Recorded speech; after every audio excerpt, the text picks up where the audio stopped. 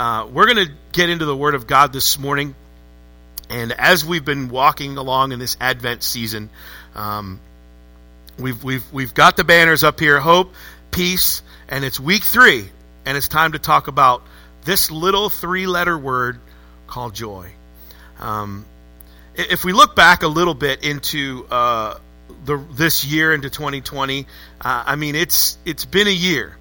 Hasn't it? It's been a bit of a year. No one kind of would sign up for 2020. It's just been tough, and it's been a challenge of extreme mountaintops and extreme valleys.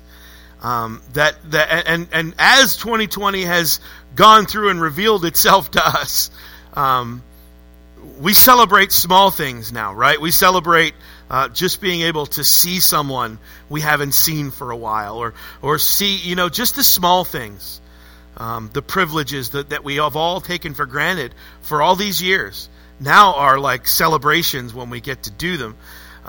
But as we turn to the subject of joy this morning, this powerful, tiny little 3-letter word, and how this word joy this morning is not to be misinterpreted.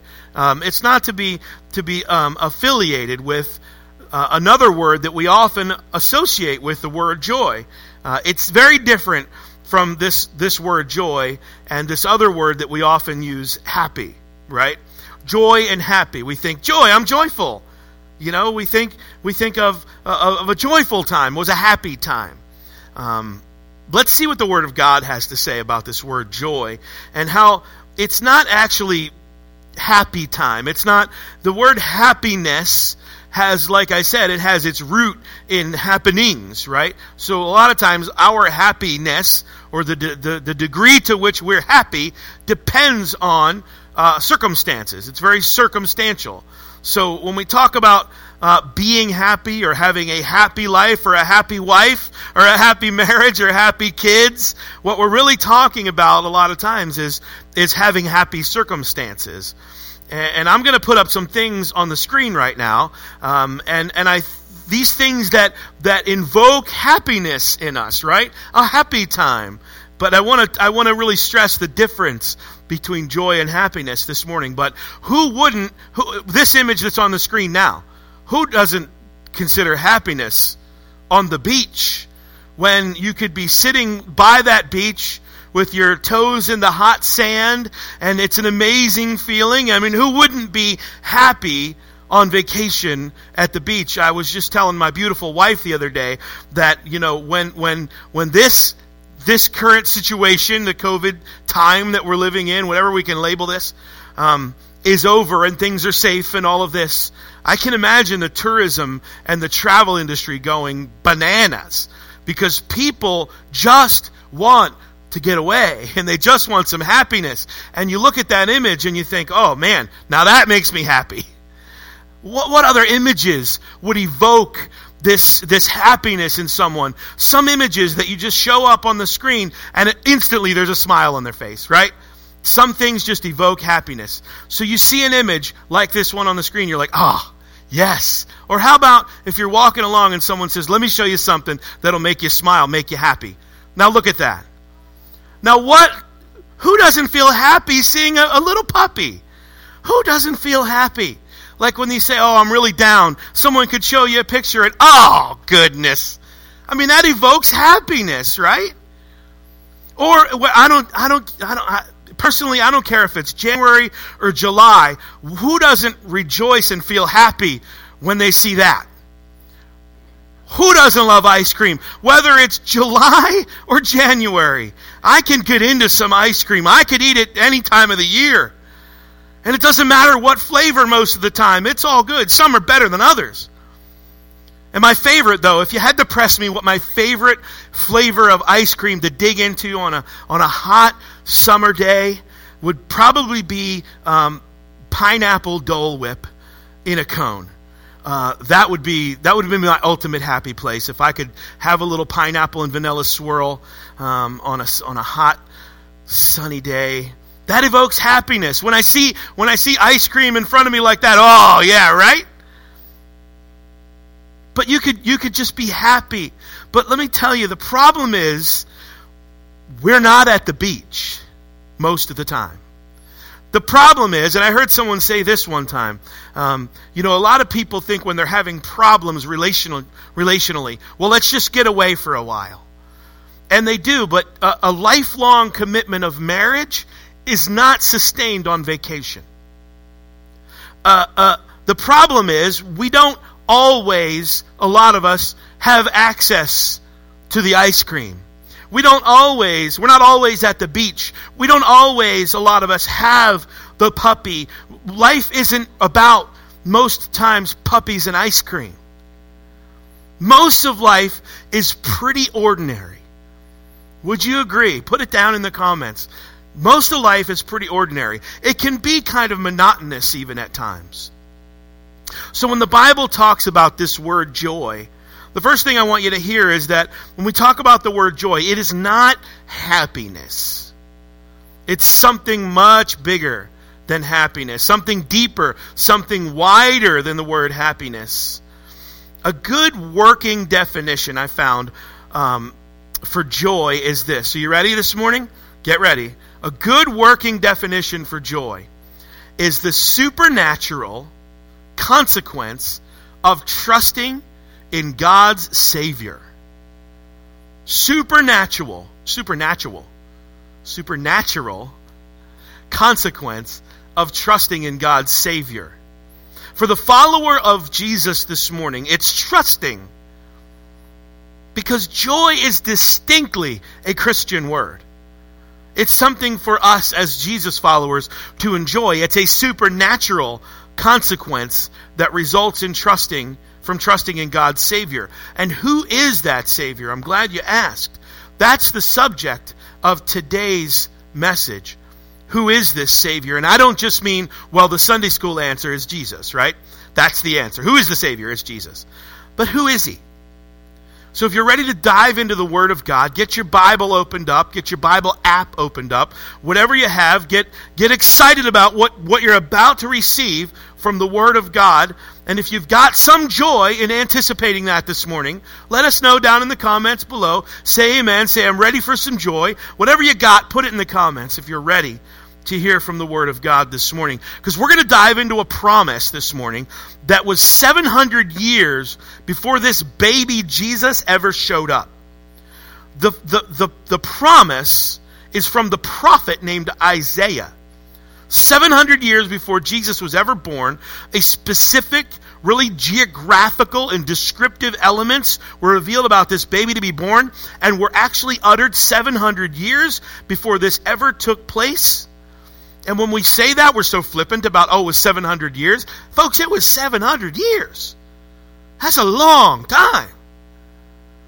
So we're going to pick up the story in Isaiah, chapter 49, verse 5 and 6. If you're ready, say amen. All right, that's 6 people that are here said amen. And I hope you said amen online.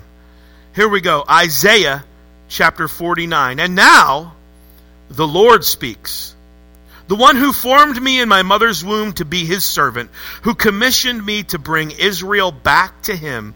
The Lord has honored me, and my God has given me strength. Verse 6, He says, you will do more than restore the people of Israel to me.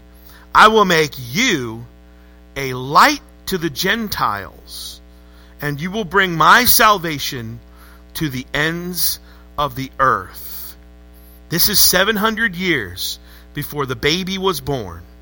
And God was revealing things about this Christ child to the prophet Isaiah and said, you're going to do more than just restore Israel. You're going to be a light to the Gentiles, the people, everyone else that isn't an Israelite. And that was a very foreign concept, because the Jews were the Israelites, were God's chosen people. And God is saying, I'm choosing more than just you. In the middle of this time when this was written, it was a very dark time. It was a confusing time. It was a time of chaos and confusion, darkness and desperation. The people of Israel had lost their land. They lost their ability to worship at the sacred temple of God. They had lost their way of life, their prosperity, their peace, and their sense that God was with them. And this is a very silent time for them. And they took that and they were very, very, it was a dark time for the people of God. And they had rebelled. Their kings had rebelled. Their prophets had even rebelled. And ordinary people rebelled. And all of that, unfortunately, just as God had promised, brought judgment and brought destruction and darkness to the nation of Israel. And God's chosen people were suddenly living away from where they were supposed to live. They were living a life that was very far away from the days of milk and honey and enjoying God's provision in the promised land.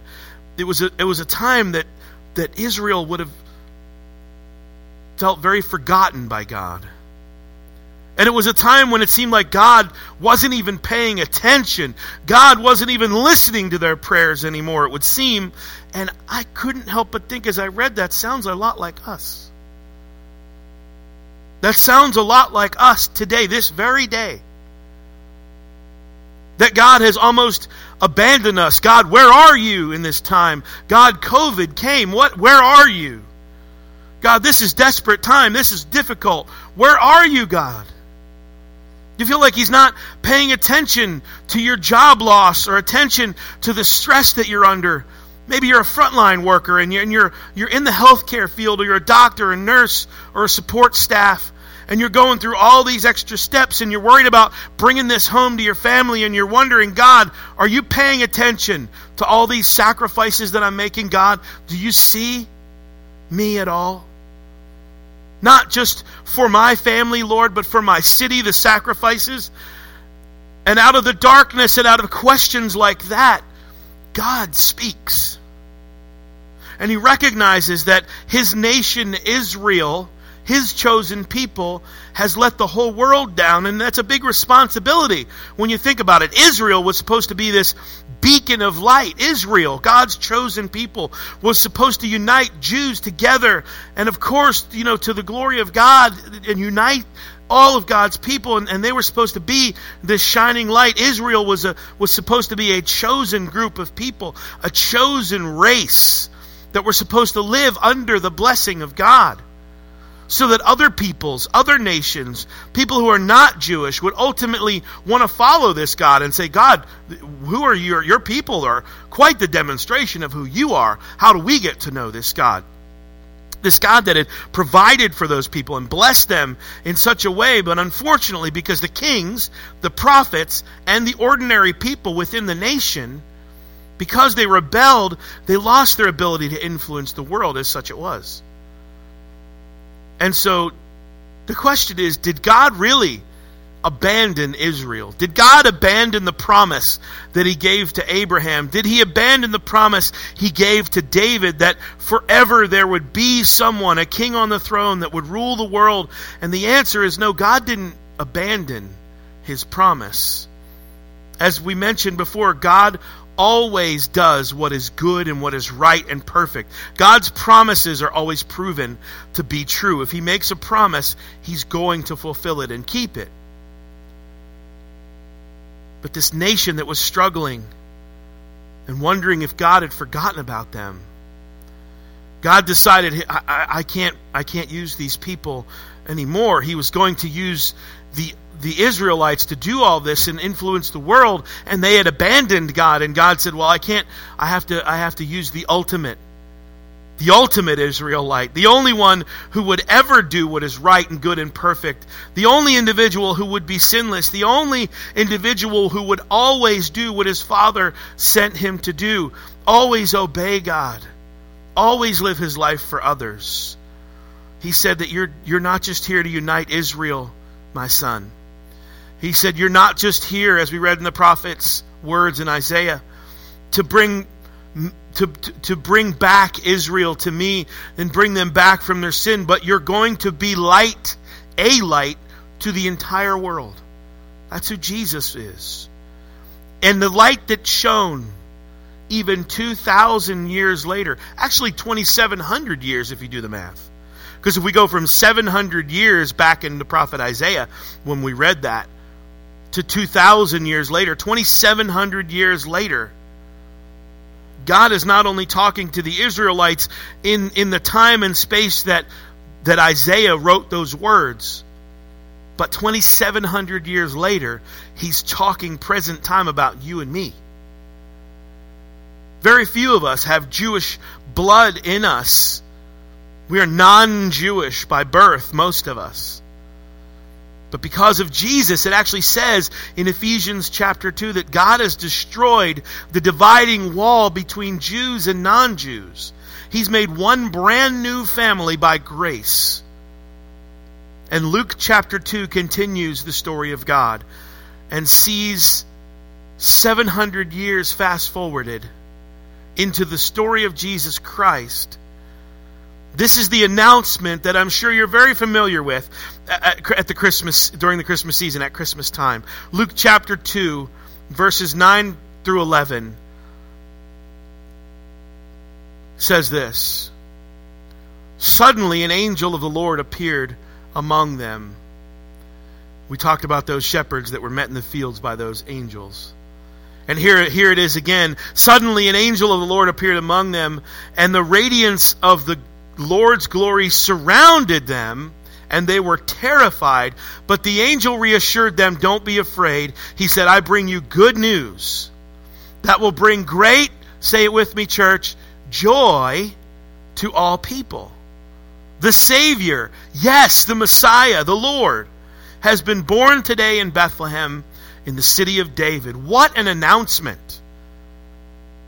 These common shepherds, right, minding their own business, suddenly a burst of light, and then angels, and their white glory from heaven bursts on the scene, and they shouted and sang.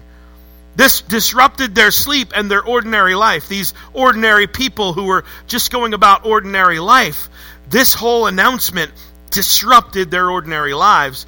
And did you catch the announcement? I bring you good news that will produce great joy. And it's going to be for all people.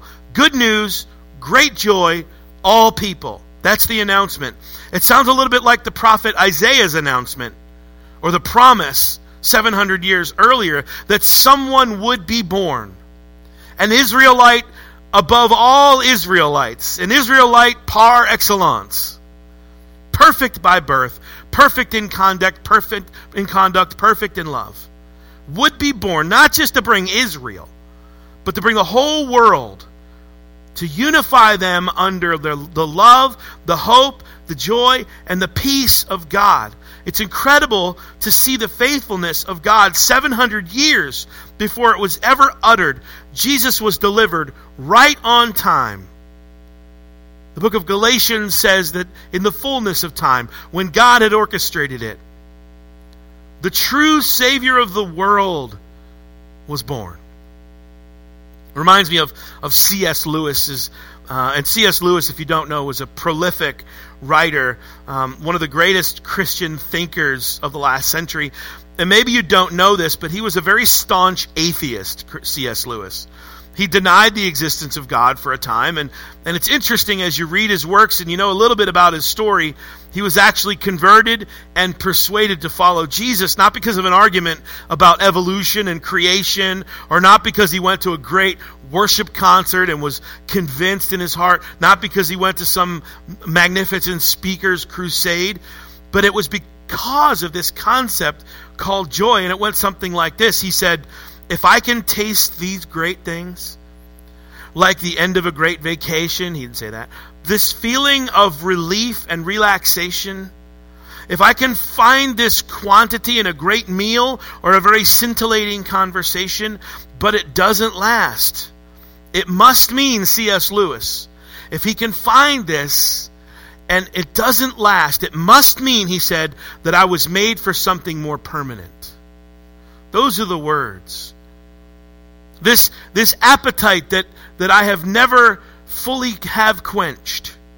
It means that I was made for something better. It means something that was never broken in the first place. And because that desire he understood that God placed within him, he started to investigate the scriptures and the story of Jesus and Christianity. And he determined that those facts and those events and that insatiable appetite for inner joy could only be met in the person of Jesus Christ. And how many people throughout time have been unbelievers and investigated the story of Jesus? And it was said that Jesus was actually crazy, a liar, or he is who he says he was. Then I've got great news for you, not only great news of good news of great joy for all people, as the scripture said in Luke chapter 2, but more practically and more in our timeline, when this year is in our rearview mirror, we'll celebrate that. But when the circumstances of this year are in our rearview mirror, we'll take time to celebrate that. And we'll celebrate the advances of science that come and all those hardworking scientists and research lab technicians and all the people advancing the cause so that to make sure we'll have proper care and proper treatments and proper vaccines, and eventually we'll be safe, and for all of our loved ones this too shall pass, right? We will give God the praise. God who gives the wisdom and the leadership and the education and all these great gifts that come from him. But we'll celebrate pretty soon that 2020 will be in the mirror, in the rearview mirror. But that's the good news. We'll celebrate, like I said, in a few weeks when Christmas time is over and we look forward to the new year. We'll celebrate that 2020 is in the rearview mirror. Most of us will. We'll kind of breathe that sigh of relief and try to move forward.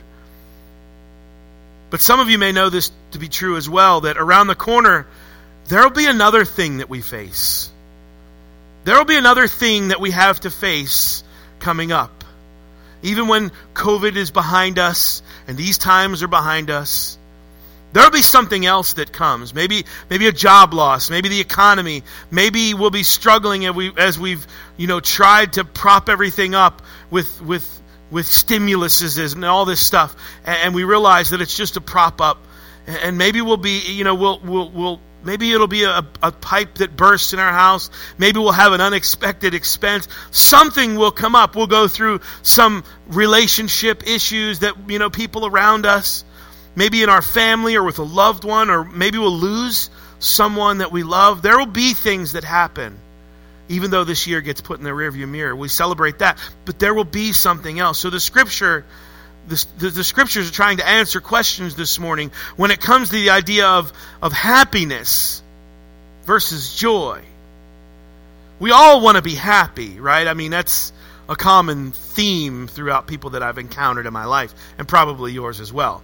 Well, I just want to be happy. And doesn't God want me to be happy overall? I hear that a lot.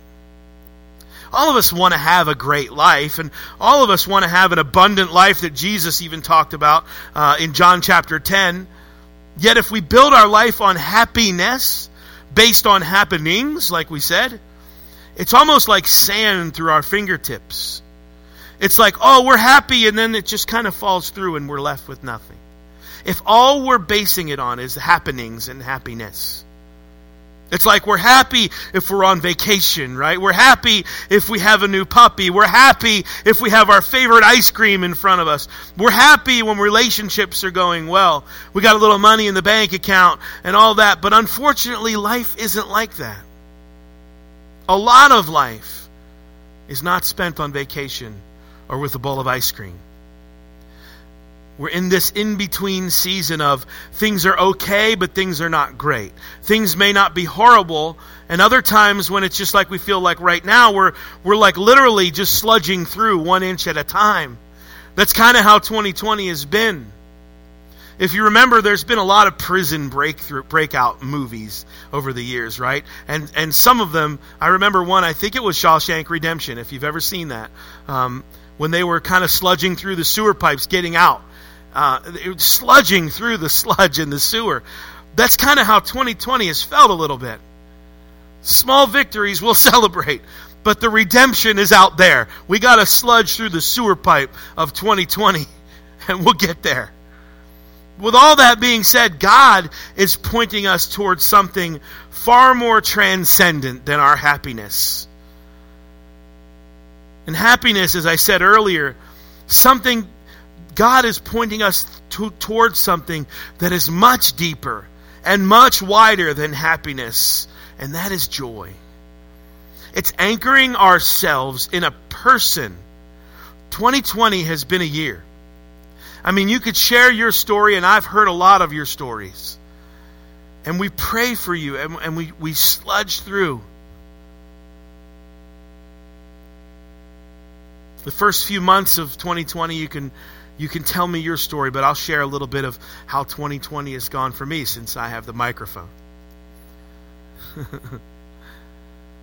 But the first few months, right, were exciting, right? The new year comes, here we go. And then even though we had some difficult times, even though March and this new thing called COVID-19 happened, okay, well, we'll pivot and we'll now start with church online, which we already had started, and we're in place. We're reaching new people. It's a little bit different, and that's kind of cool. And then as the weather broke and we were trying to figure it out, remember, we went outside for church for a few months.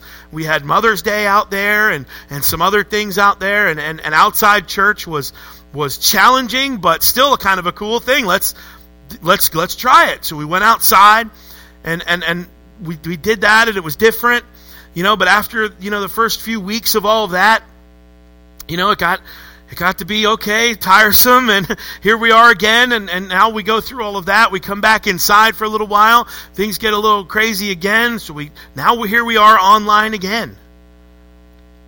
And it's been sort of like I said, just sort of a trudge through the pipes in 2020. And I, like you, I miss my friends. It's a pretty much empty room here. I miss my family, because you joining us online and you folks here, you're not just people I know, you're family. You're my family. You're not just friends. You're family. You're not just church members, someone on a list somewhere. You're family. To me and my family, and to my wife and kids. And I miss my family. And I want to say again, that we love our family. We love you. And we're with you. We're with you 100%. We're trudging through right with you. And we're going to get through this together. But in the early days, it was a lot of extra work and the opportunity for a lot of extra creativity and lots of shifting and adaptation. And the word that we use here is pivot. A lot of pivoting. That's been kind of our buzzword. I'd like to say it was something different, but pivoting. We've done a lot of pivoting. Longer hours, more creativity, and it seems like the longer we work at some things, the longer hours that we put in, the longer dedication that we put in to whatever it is I do or you do or whatever it is in your world, that productivity and energy is actually shrinking. So that's the more time we put in, the less we're getting done, and it's frustrating. And it's frustrating because we're all now on screens together. The kids are at home at school. They're watching on a screen. Our kids were pulled out just like your kids in most situations. And we're all scrambling for laptops and screen time and bandwidth and all of this. We're trying to find space for each other, trying not to interrupt each other in their different corners of the house. And then in 2020, some of you have experienced other challenges. Just add on top of that, having gallbladder surgery for me. I was already tired and frustrated, and now I have this, so we had to deal with that. And you experienced some of the things you did too. And then we're limited again. This just even last week, we get more restrictions again in our state. And even as a pastor, even as a Christian, as believers, sold out believers in Jesus Christ.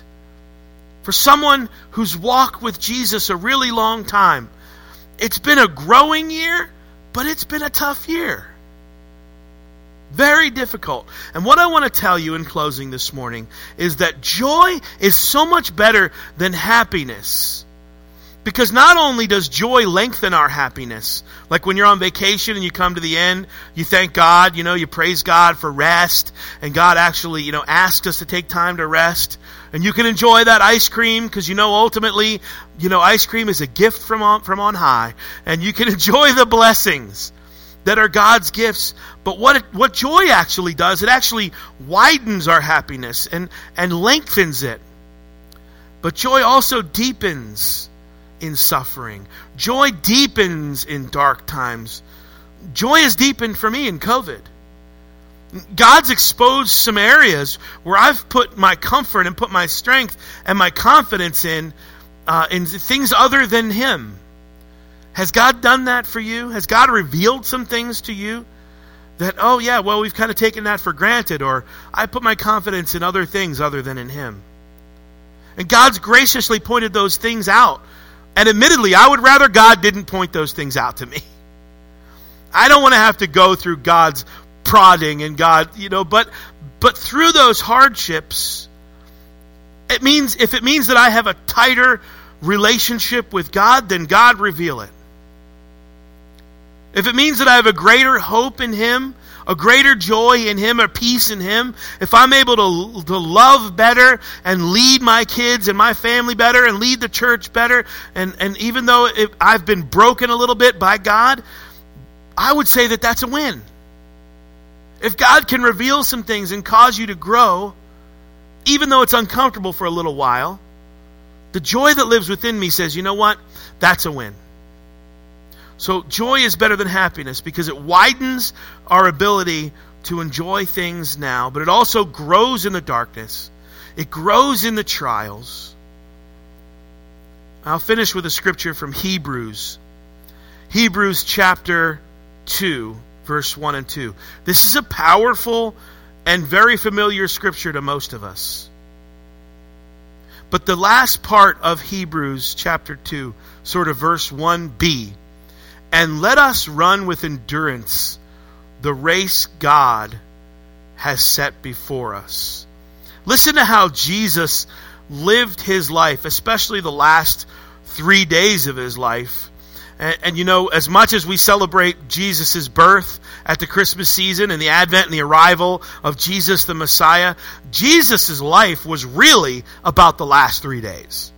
Really the last week, specifically the last 3 days. That's why the gospel writers spend over half or 2/3 of their books focusing on the last 2 to 3 days, maybe week, of Jesus' life, because His life was summarized and punctuated by the last 3 days. But how did Jesus live His life? Listen to this, because it's going to help us understand how do we live today in a world that we're not always on vacation. How do we live today in a world that might be filled with a virus? How do we live today in a world that might be filled with disappointments and darkness and discouragements? And of course, we would always want to have an ice cream in our hand and sit on the beach. And we would always want to have the day where we celebrate achievements in life, and always want to have people around us to love and support us. All those things are good, but unfortunately, it's not 24/7 everyday life experience. So how can we live based on the example of Jesus? Look at Hebrews. And this is chapter 12, not 2. I left a 1 out of my notes. Chapter 12, it's on the screen. He says, let us run the race that God has set before us with endurance. And we do this by keeping our eyes on Jesus, the champion who initiates and perfects our faith. So you see this journey, this race, this not a sprint, it's a marathon. Jesus initiates and perfects our faith. And then here's our word, because of the joy awaiting Him. Well, what joy, Pastor? I'm glad you asked. Because of the joy awaiting Him. Of what? A celebration? What was it? A celebration of feasts? What was it? Riding in and being celebrated as the King? This joy, what is this joy that awaited Him? Because of the joy that awaited Him, He endured the cross, disregarding its shame. Now He is seated in the place of honor beside God's throne. Twice in the verse He uses the word endure or endurance. Life is about endurance. It's not a sprint. It's an endurance race. Why? Because there are challenges. If you picture a race situation, it's an endurance. There's hills that come up. Unexpected things that come up in your marriage, in your family, in your life. And it requires endurance. Life, it requires endurance. Because you're not always going to get the promotion. You're not always going to get the best job assignments. You're going to have to endure certain things in this life to get to the finish line, if we use the race analogy. To get to the prize, the awards that you ultimately want to achieve. This Christian life, which like our life in general, is about endurance. It's not always about having fresh legs. Oh, I'm ready to go, Jesus. Let's do this morning. There are times when our legs are going to be tired. When we're going to be kind of broken down. We're going to be struggling to go one more yard or one more mile. And for that reason, Jesus says we need endurance.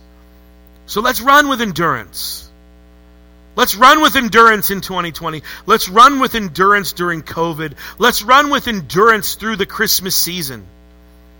Let's run with endurance all the way into 2021. And this is how it finishes. By telling us how we can do it. Jesus didn't want to go to the cross. If you would read the story of the Garden of Gethsemane, Jesus struggled with going to the cross. Read his prayer during that time. It's emotional. He was intense. Sweat drops of blood. Father, if there's any way to do this without this cross. And the Father said, this is the only way. And Jesus said, all right, I'll endure it. And he disregarded its shame. And mercifully and graciously, Jesus said, yes.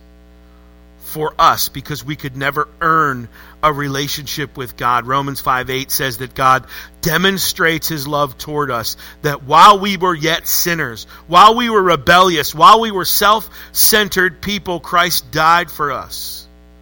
So Jesus went to the cross. He endured the cross. He didn't enjoy it. He endured it. Why? Why did he endure the cross? Why did he endure the shame? Why did he have to disregard that? Why did he endure the pain of that? Well, it says here because of the joy set before him. The joy in this translation awaiting him. Kingdom life, the life of the believer, of the Jesus follower, is often a juxtaposed life. The first will be last. The joy awaits Jesus in the cross. Jesus didn't look at the cross. He didn't look at that cross and focus on that. He looked at the crown on the other side of the cross. And we don't look at the cross as followers of Jesus thinking that that's the end-all, be-all. We don't look at that. What do we look at? We look at the empty tomb on the other side of the cross. We look at the empty tomb on the other side of Good Friday. I was recently asked, Pastor, what's more important, the birth of Jesus or the resurrection? I'll leave that for you to ponder. Because you can go round in circles about all of that. Chicken and the egg kind of thing. We use the cross and we don't focus that we don't live in the crucifixion. We live in the resurrection. Amen. I heard one preacher say one time, a lot since then, it's Friday, but Sunday's a-coming. Which means that it may be dark today. It may be lights out today. It may be trying to trudge through and trying to find your way through the darkness. But, folks, resurrection is coming. Resurrection has already happened. Don't lose hope. Don't lose joy, because Sunday is coming. And our hope, our joy, is found in the resurrection of Jesus Christ, that he was crucified on the third day, that he rose from death, conquered sin, death, hell, Satan, conquered it all. And he was the first to taste resurrection. So that you and I, as sons and daughters of the kingdom, would ultimately have that very reality, that very same reality, that our hope, our peace, our joy is found in the story of Jesus, who was crucified on Friday and rose again on Sunday morning. That's our story. That's our reality. And so we look past the difficult times. We look past because of the joy that awaits us.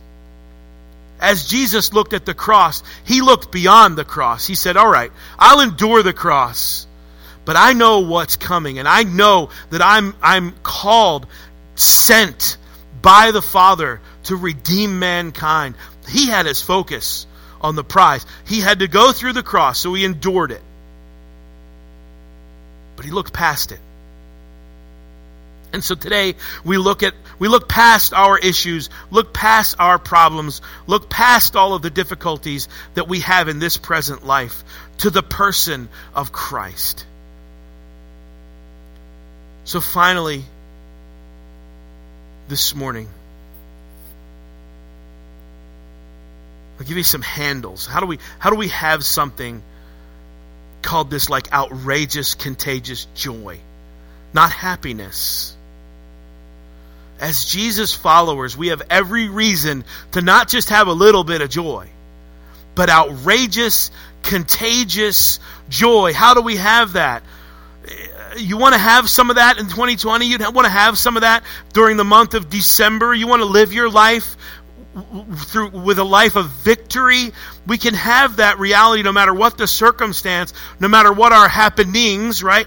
No matter what our circumstances or events in our lives, we can choose to place our faith and our trust in a person. We have this dichotomy that happens in the Advent season of the already but the not and the not yet. And this is a theological thing that we talk about in theological circles, and it gets kind of deep. But we have this thing during Advent of the already and the not yet. So Jesus has come at the birth. He has come to the world. But he's also not yet fully revealed himself in his second coming. And so we don't put our faith and our trust in anything else. And we don't wallow in the difficulties, and we don't focus and live there, but we look past it, we look through it, and we look to the person of Jesus Christ,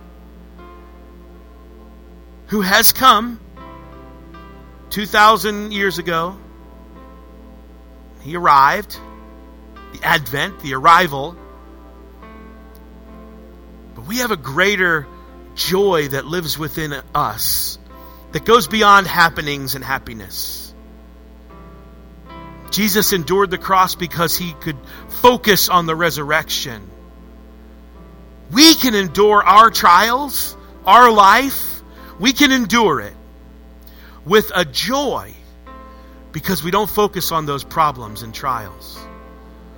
We focus on the one who has come to deliver us. We focus on Jesus, not on our problems. We look past our problems as Christ followers, and we look forward to the day when we will see him face to face. And friends, as we said last week, this is an invitation. As we close, there's an invitation that's given.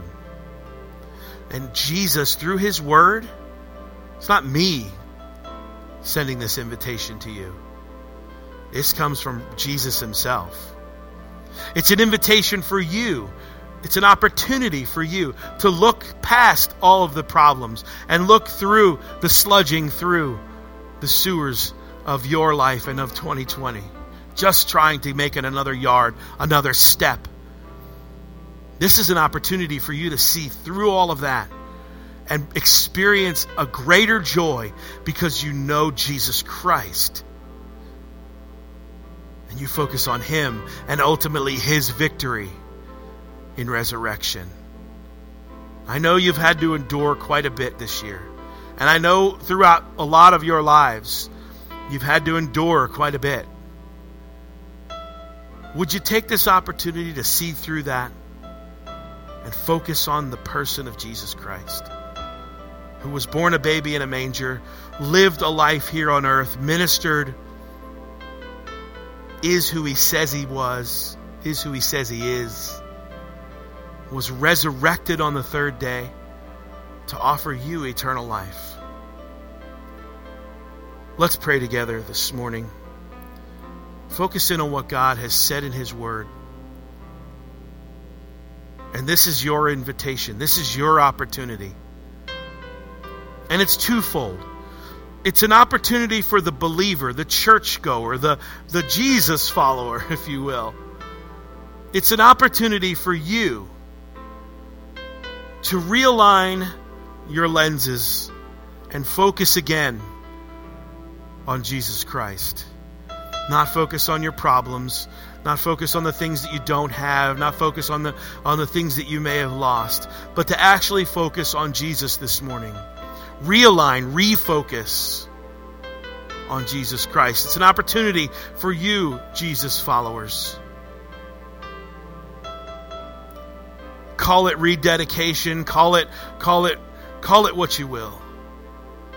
But if you haven't kept your focus on him, if you haven't fully trusted in him, you've trusted in a lot of other things in days of late, and you need to refocus on him. This is your opportunity, Jesus followers, to turn back to Jesus and say, you know what, Jesus? And maybe this is your prayer, and if it is, pray this with me. Jesus, as the song says, we believe. We believe, Lord. And through our lives, God, we have believed. We believe in the facts, in the resurrection and the life of Jesus. We believe in you, Lord. But we've lost focus. We've trusted in some other things other than you, God. And we are taking this opportunity this morning, as you've revealed, Lord, through your Holy Spirit, the opportunity as Jesus followers to recommit to you, to give you, Lord, our full attention, to focus on your promises, to God, focus on not this difficult life. We'll endure this life, God, but our focus and our trust is ultimately in you, Lord. And Lord, as Jesus followers this morning, we rededicate and we refocus our lives on you, God. That's the prayer for the believer that has sort of lost their way.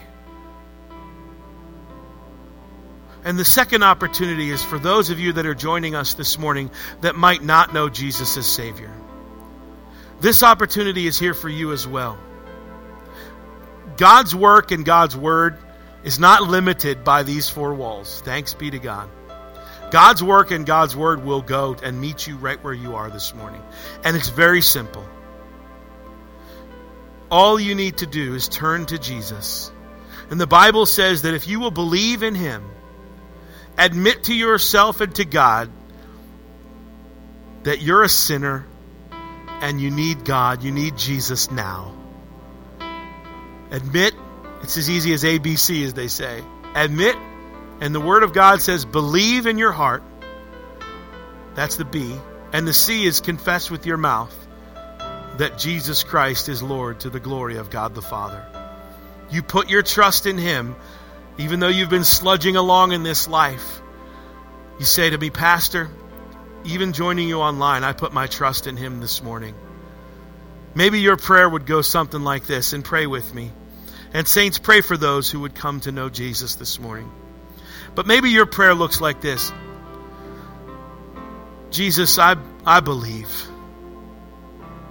I'm convinced, Lord, that by your Spirit and your word is revealed to me this morning that I believe.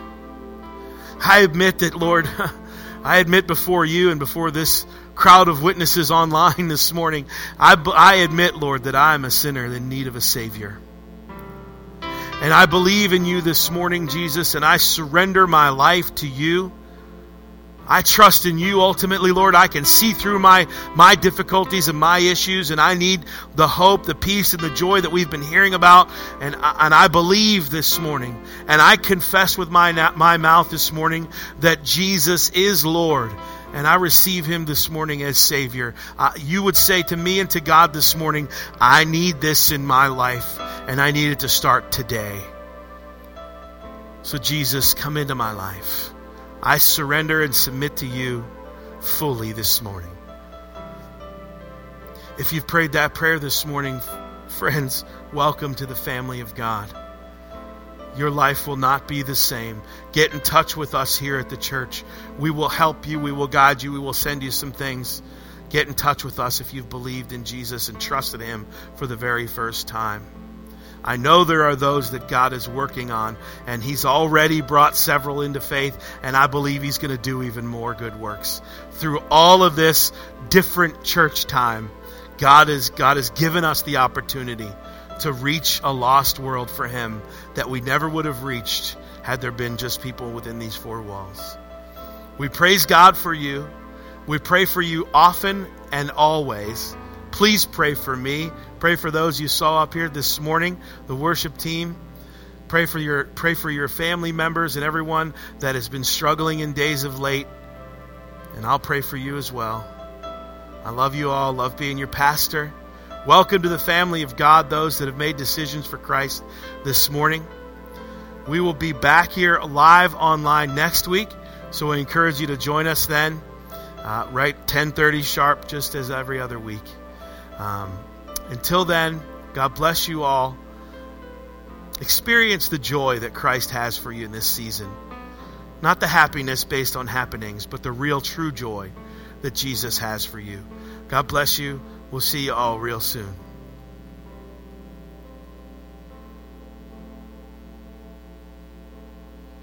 All right, we're out.